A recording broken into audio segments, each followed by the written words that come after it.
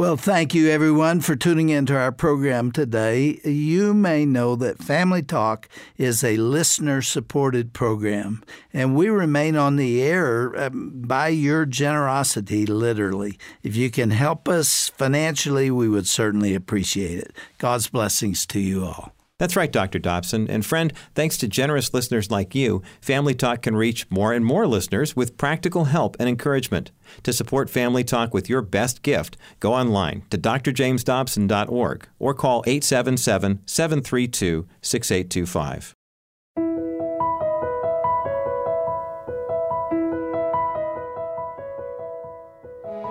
Hello, everyone. You are listening to Family Talk, the radio ministry of the James Dobson Family Institute. I'm Roger Marsh, filling in for your host, psychologist and best-selling author, Dr. James Dobson, today. As most of you know, Dr. Dobson has written numerous books on parenting over the years, and many of them have geared toward fathers. Now, I can personally attest that fatherhood can be extremely difficult and even a little scary at times, but you are responsible for educating and disciplining your children while also loving and caring for them. So today, Speaker Phil Callaway will address some of those fears and provide advice for dads listening in. Phil has been blessed with a great sense of humor when speaking on the topic of parenting. He's the author of 25 books, including Laughing Matters and I Used to Have Answers, Now I Have Kids. Phil hosts a daily radio show called Laugh Again, which can be heard around the world. He and his wife Ramona live in Canada and are the parents of 3 adult children. I think you're going to learn something from Phil's talk today, and you'll have a few laughs too. So here now is his presentation at a past Promise Keepers event on this edition of Family Talk. My wife and I had 3 children in 3 years. Have any of you done better than that? Someone asked me what it's like to have 3 kids in 3 years, and I said, we are far more satisfied than the man who has $3 million. Well, how so? Well, the guy with $3 million wants more.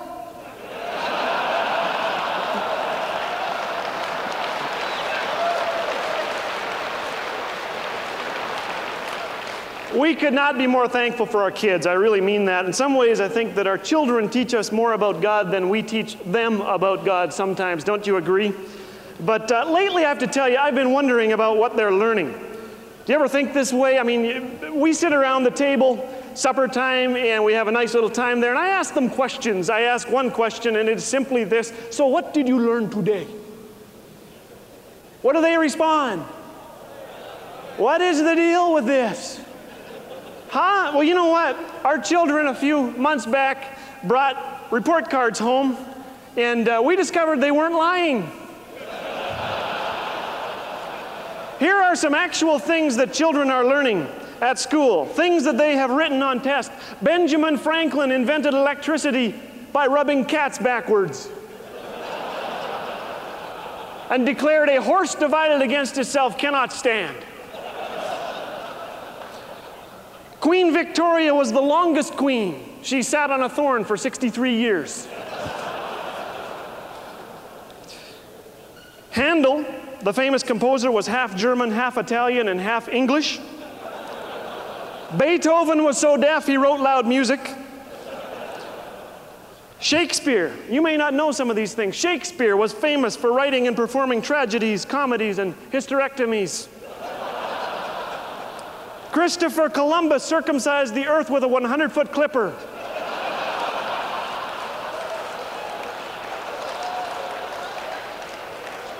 I like this one. Our new teacher came to class and taught us all about fossils. Before she came to class, I didn't know what a fossil looked like. Have you had that teacher? Children. They learn interesting things in Sunday school as well, you know. Here are a few of the things they're learning. The first commandment was when Eve told Adam to eat the apple. Solomon had 200 wives and 700 porcupines. The golden rule says to do one to others before they do one to you. A Christian should have only one wife, wrote a little guy. This is called monotony. And my personal favorite, Lot's wife was a pillar of salt by day and a ball of fire by night.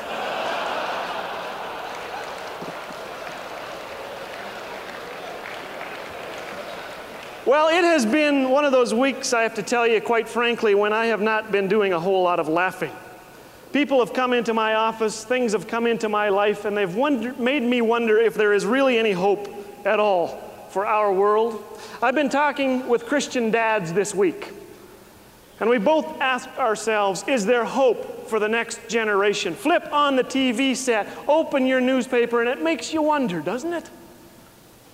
Do you ever worry about your kids? Do you ever wonder about the next generation? I received a letter from Dave in Moose Jaw, Saskatchewan. I want to read it to you. Dear Phil, I've enjoyed reading your books, but I really hope you're exaggerating when you tell stories about your children. You see, my wife is due in a month, and I'm a little frightened. No, I'm a lot frightened. In fact, sometimes I'd give anything to back out. I'm 21, and it's like my life is over.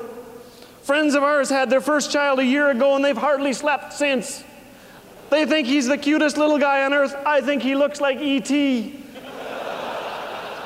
He requires more maintenance than their pickup truck, and he's already made a serious dent in their savings account. The husband changes diapers with a clothespin on his nose, and I'm sure I'll be worse. I won't have a clue what to do when the baby arrives. I haven't picked up a kid in my life, and I'm scared to death I'll drop this one. I want to ask you, Phil, is there hope for me? Is there hope for my child? And also, did you feel pretty adequate for the task when you became a father? What can I do to prepare for fatherhood? Please answer and please hurry. Signed, Dave. Well, here's my response. Dave. When I was your age, fatherhood was the farthest thing from my mind. I was a newlywed who had good reason to be suspicious of children. My older brother had a few. In fact, one Thanksgiving dinner, I watched them put peas in their ears and corn in their diapers. It was disgusting. They blew pablum out their noses, and then they wanted a kiss. And you guessed it, their mother gave them one. That afternoon, as I lay peacefully on the sofa, sleeping off a turkey hangover, my 1-year-old nephew brought a ripe diaper to rest on my forehead. I made a vow that day. Dave, I will have children just as soon as cows produce Coca-Cola. But 4 years later, my wonderful wife said, honey, let's have kids, tons of them. And it sounded like a good idea at the time. May 31st, Dave, was a Saturday. My friends played softball that day. I paced a hospital hallway with my wife, or at least I think it was my wife. But whereas Ramona had always been rather sweet and soft-spoken, this woman was more like Attila the Hun in a hospital gown. Rub my back, she commanded. I pulled out that tennis ball. Don't touch me, she hollered. This continued for what seemed like 14 years, until I found myself face to face with the first miracle I had ever witnessed, my firstborn son. Sure, he was a little wrinkly, Dave, but who could blame him? I held him close. I touched his tiny fingers, counted his toes, 10 of them. I looked into his eyes. They were blue like mine.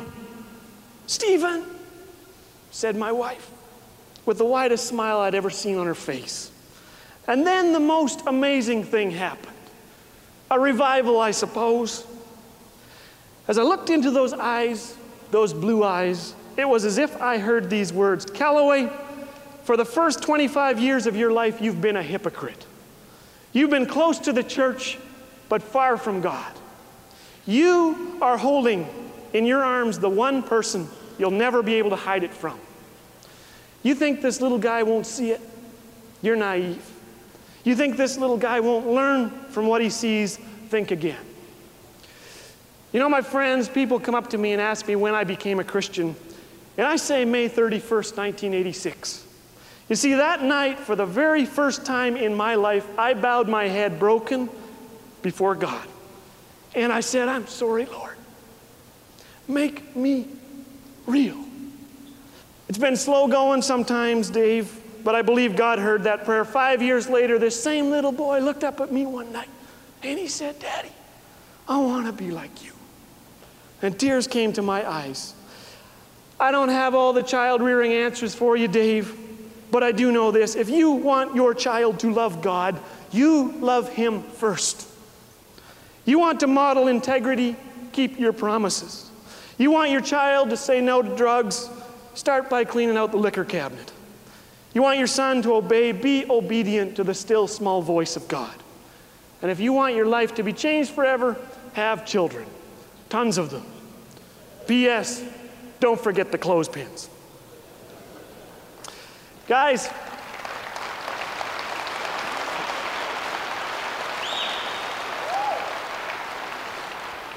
Nietzsche, the famous philosopher, gave up on Christianity not because of a lack of evidence, but because of a lack of a role model who was real. Nietzsche's father was a minister, but he never connected with his son. Nietzsche once wrote of his dad, listen to this, does that thing up there in the pulpit ever laugh or cry? Does he ever feel anything? Does what he preached ever find itself in real human experience? My friends, God today in this place is looking for a few real guys. I picked up Time magazine this week and read a quote from Julian Lennon. The story was echoed in the Calgary Herald. When people come up to Julian Lennon in the street talking about their love for his father because he spoke the truth, they meet with a polite reserve. From my point of view, he was a hypocrite, said Julian, the 60s child of late Beatle John Lennon and his wife Cynthia. Dad could talk about peace and love out loud to the world, but he could never show it to the people who supposedly meant the most to him, his wife and son. How can you talk about peace and love and have a family in bits and pieces? No communication, adultery, divorce. You can't do it, not if you're true and honest with yourself. Julian is 36 now. He was abandoned by his father when he was 5. Only recently did he inherit a part of the vast Lennon estate worth about $580 million. Julian said these words in Time magazine, "The only thing my dad taught me was how not to be a father." I don't know about you. Man, when I read that, I had to search my heart. I try to do that quite often. What are my children learning from me? What are your children learning from you? One day, will my child say, my dad was a hypocrite? Or will he say, my dad wasn't perfect, but he was real? I tell you, I'd like to hear those words, wouldn't you? You're listening to Family Talk, and I'm Roger Marsh, just jumping in for a brief moment here. From all of us here at the Dr. James Dobson Family Institute, we thank you for listening today and for making us a part of your day each and every day. Of course, we are a listener-supported Christian radio program, and it's because of you and your prayers and your faithful financial support that we're able to bring quality content to you and your family each and every day. Now, to find out more about how you can support the JDFI, visit drjamesdobson.org, drjamesdobson.org. And now, let's return to the program right here on Family Talk.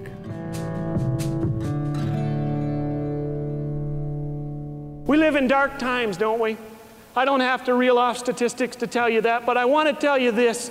This is not a time for despair. God works best in the dark.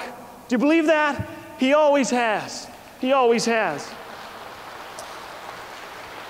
You know something else? God has chosen to use people like you and me to get the job done. God is looking for a few good guys who will run the race with perseverance and conviction. One of the most vital areas we will run the race is on the home front. True? This afternoon, I want to talk to you about 4 very practical steps to being a real guy, a guy after God's own heart. I'm going to keep this really simple because I have attention deficit disorder, and perhaps some of you do. In fact, I founded it back in about grade 3, my teacher tells me. I'm going to use G-U-Y-S to give you something you can take home and remember. Let's start with the G. Simply graceful.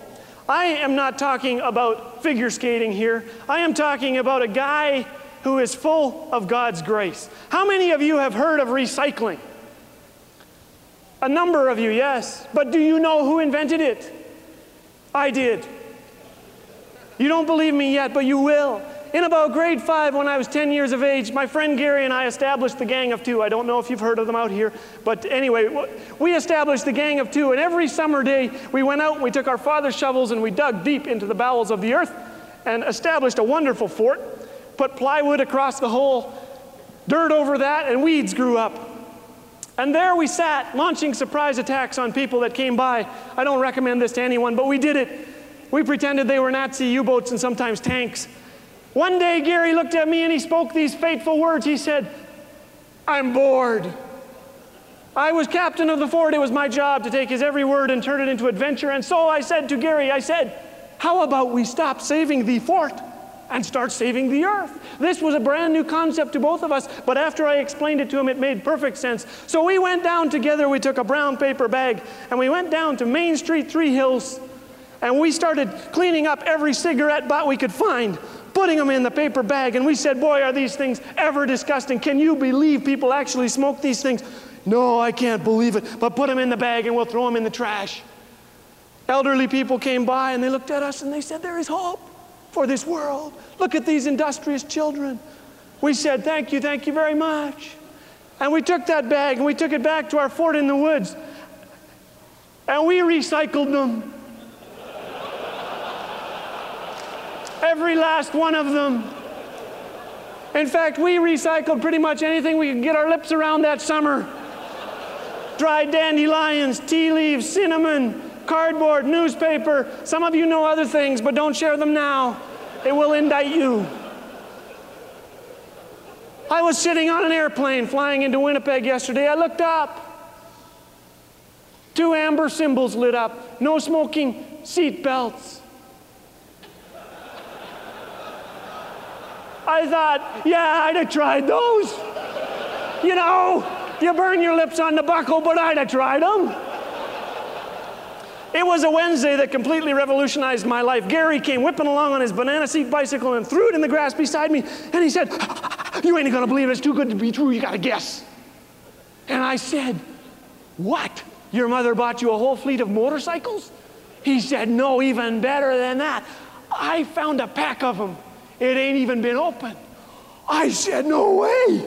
He said, "Yes way." "No way." He said, "Come with me." We drove on our banana seat bicycles 2 miles out of Three Hills to the north. And sure enough, in the tall shadow of a telephone pole was proof that Gary was not lying. A package of Player's Filter Tip, unopened and beckoning. I knew the punishment for smoking in our town. At Prairie Bible Institute, my older brother told me, they cut your lips off. And so we were very careful. We stripped the plastic off and we divided the pack evenly, 10 apiece. And we smoked those one by one, right down to the filters. And for our 2 or 3 American speakers who are here, I just need to add that we inhaled.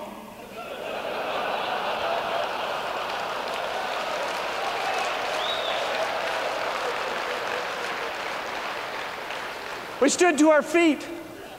We could hardly stand to our feet. I said to Gary, let's never ever, as long as we both shall live, touch another one of these things. We took tobacco-stained hands on it, and I suggested also that we go back to the non-smoking zone. We had to push our bicycles. We could not ride them. Half an hour later, Gary's mother was standing outside the family restroom wondering who had established a tobacco plantation on her property. Without securing permission, she opened the bathroom door and there was Gary in the bathtub, caught yellow-handed. All he could say was, I was smoking. But my friends, I was older, I was wiser. I knew that as ye smoke, so shall ye reek. And so, in an effort to keep the consequences of my own sins at bay, I sneaked silently up our back step, in the door and into the bathroom. And there I found a medicine cabinet. You've seen one? Opened it. Do you remember spray deodorant? Right Guard, large can. I finished it. Full tube of toothpaste. I finished that too. And I was finally able to approach my parents. "My son, you smell nice. Thank you. Thank you very much." And that night I crept into bed, a satisfied smile stuck to my face. No one will ever know. My mother came into my room, opened the window, got some air going in there. And then she sat down on the bed and she said these words to me. She said, "How did it taste, son?" I said, "Supper was very nice, Mother. Thank you very much." She didn't skip a beat. She said, "When I was a little girl, my grandpa let me smoke his pipe. I didn't much like it. How about you?" I said, "Me neither, Mom." And I closed my eyes and I put out my lips because I knew the punishment. She could have cut my lips off, I suppose. She could have at least spanked me. This had been done before. She could have reminded me that no amount of toothpaste or deodorant will cover my sins, that they really will find me out. She could have reminded me that the story doesn't end there, that because of what Jesus did on an old rugged cross, we don't have to hide. We can approach God forever forgiven. Instead, she bent over and kissed me squarely on the forehead. And she said, "Son, I love you." And I said, "Mom, I'll never smoke again." And then I said, "How did you know?" She said, "Well, Sonny, sometimes 10-year-old boys forget that their parents have friends too." I heard my dad hollering from the family restroom, "Hey, has anyone seen the toothpaste?"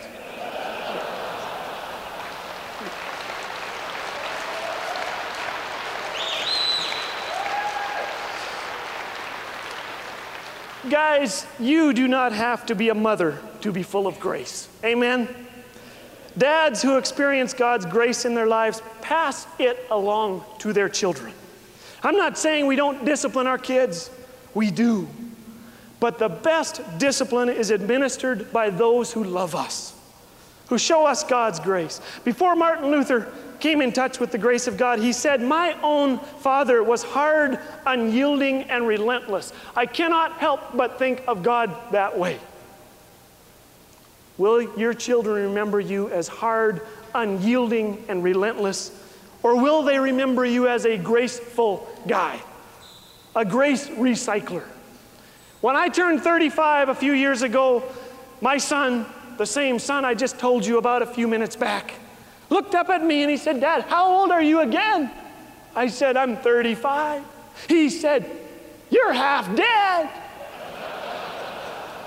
So I calmly tucked him in, kissed him, and went to my study and removed him from the will. No, I didn't.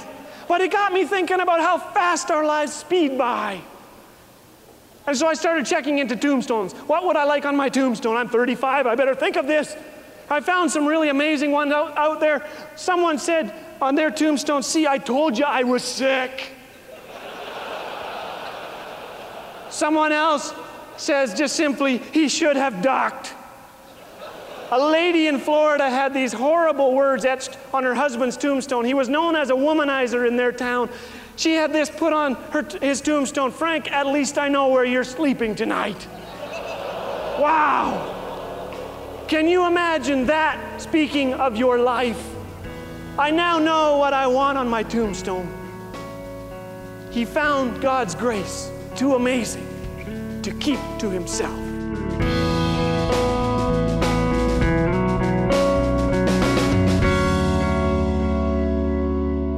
This is Roger Marsh, and I've been sitting in behind the microphone for Dr. Dobson today, and I hope that you have appreciated this presentation from author and speaker Phil Callaway here on Family Talk. Learn more about Phil and his radio program, Laugh Again, by visiting the broadcast page at drjamesdobson.org. There you will find a link to his website, and you can also look through the books that he's written while you're on his site as well. Go to drjamesdobson.org and then click onto today's broadcast page for all that information.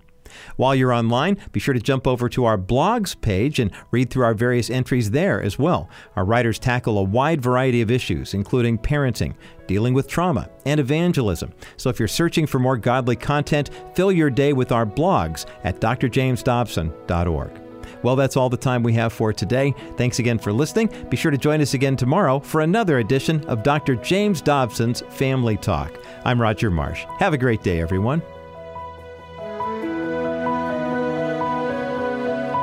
This has been a presentation of the Dr. James Dobson Family Institute.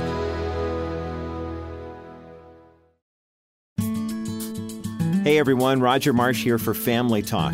Where can you go to receive support and advice for you and your family? Family Talk interacts with millions of people every day with inspiring advice and tips from Dr. James Dobson on what matters to you the most. Whether it's marriage or parenting, you can be sure our Facebook page will keep you updated with how your family can succeed. Join us each day for the latest broadcast, resources, and inspiration.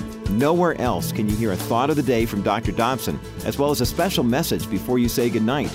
Now, you can be sure that every post on our page is created with you and your family in mind. So please take the time to visit us and become part of our online community at facebook.com/Dr. James Dobson's Family Talk. That's facebook.com/Dr. James Dobson's Family Talk.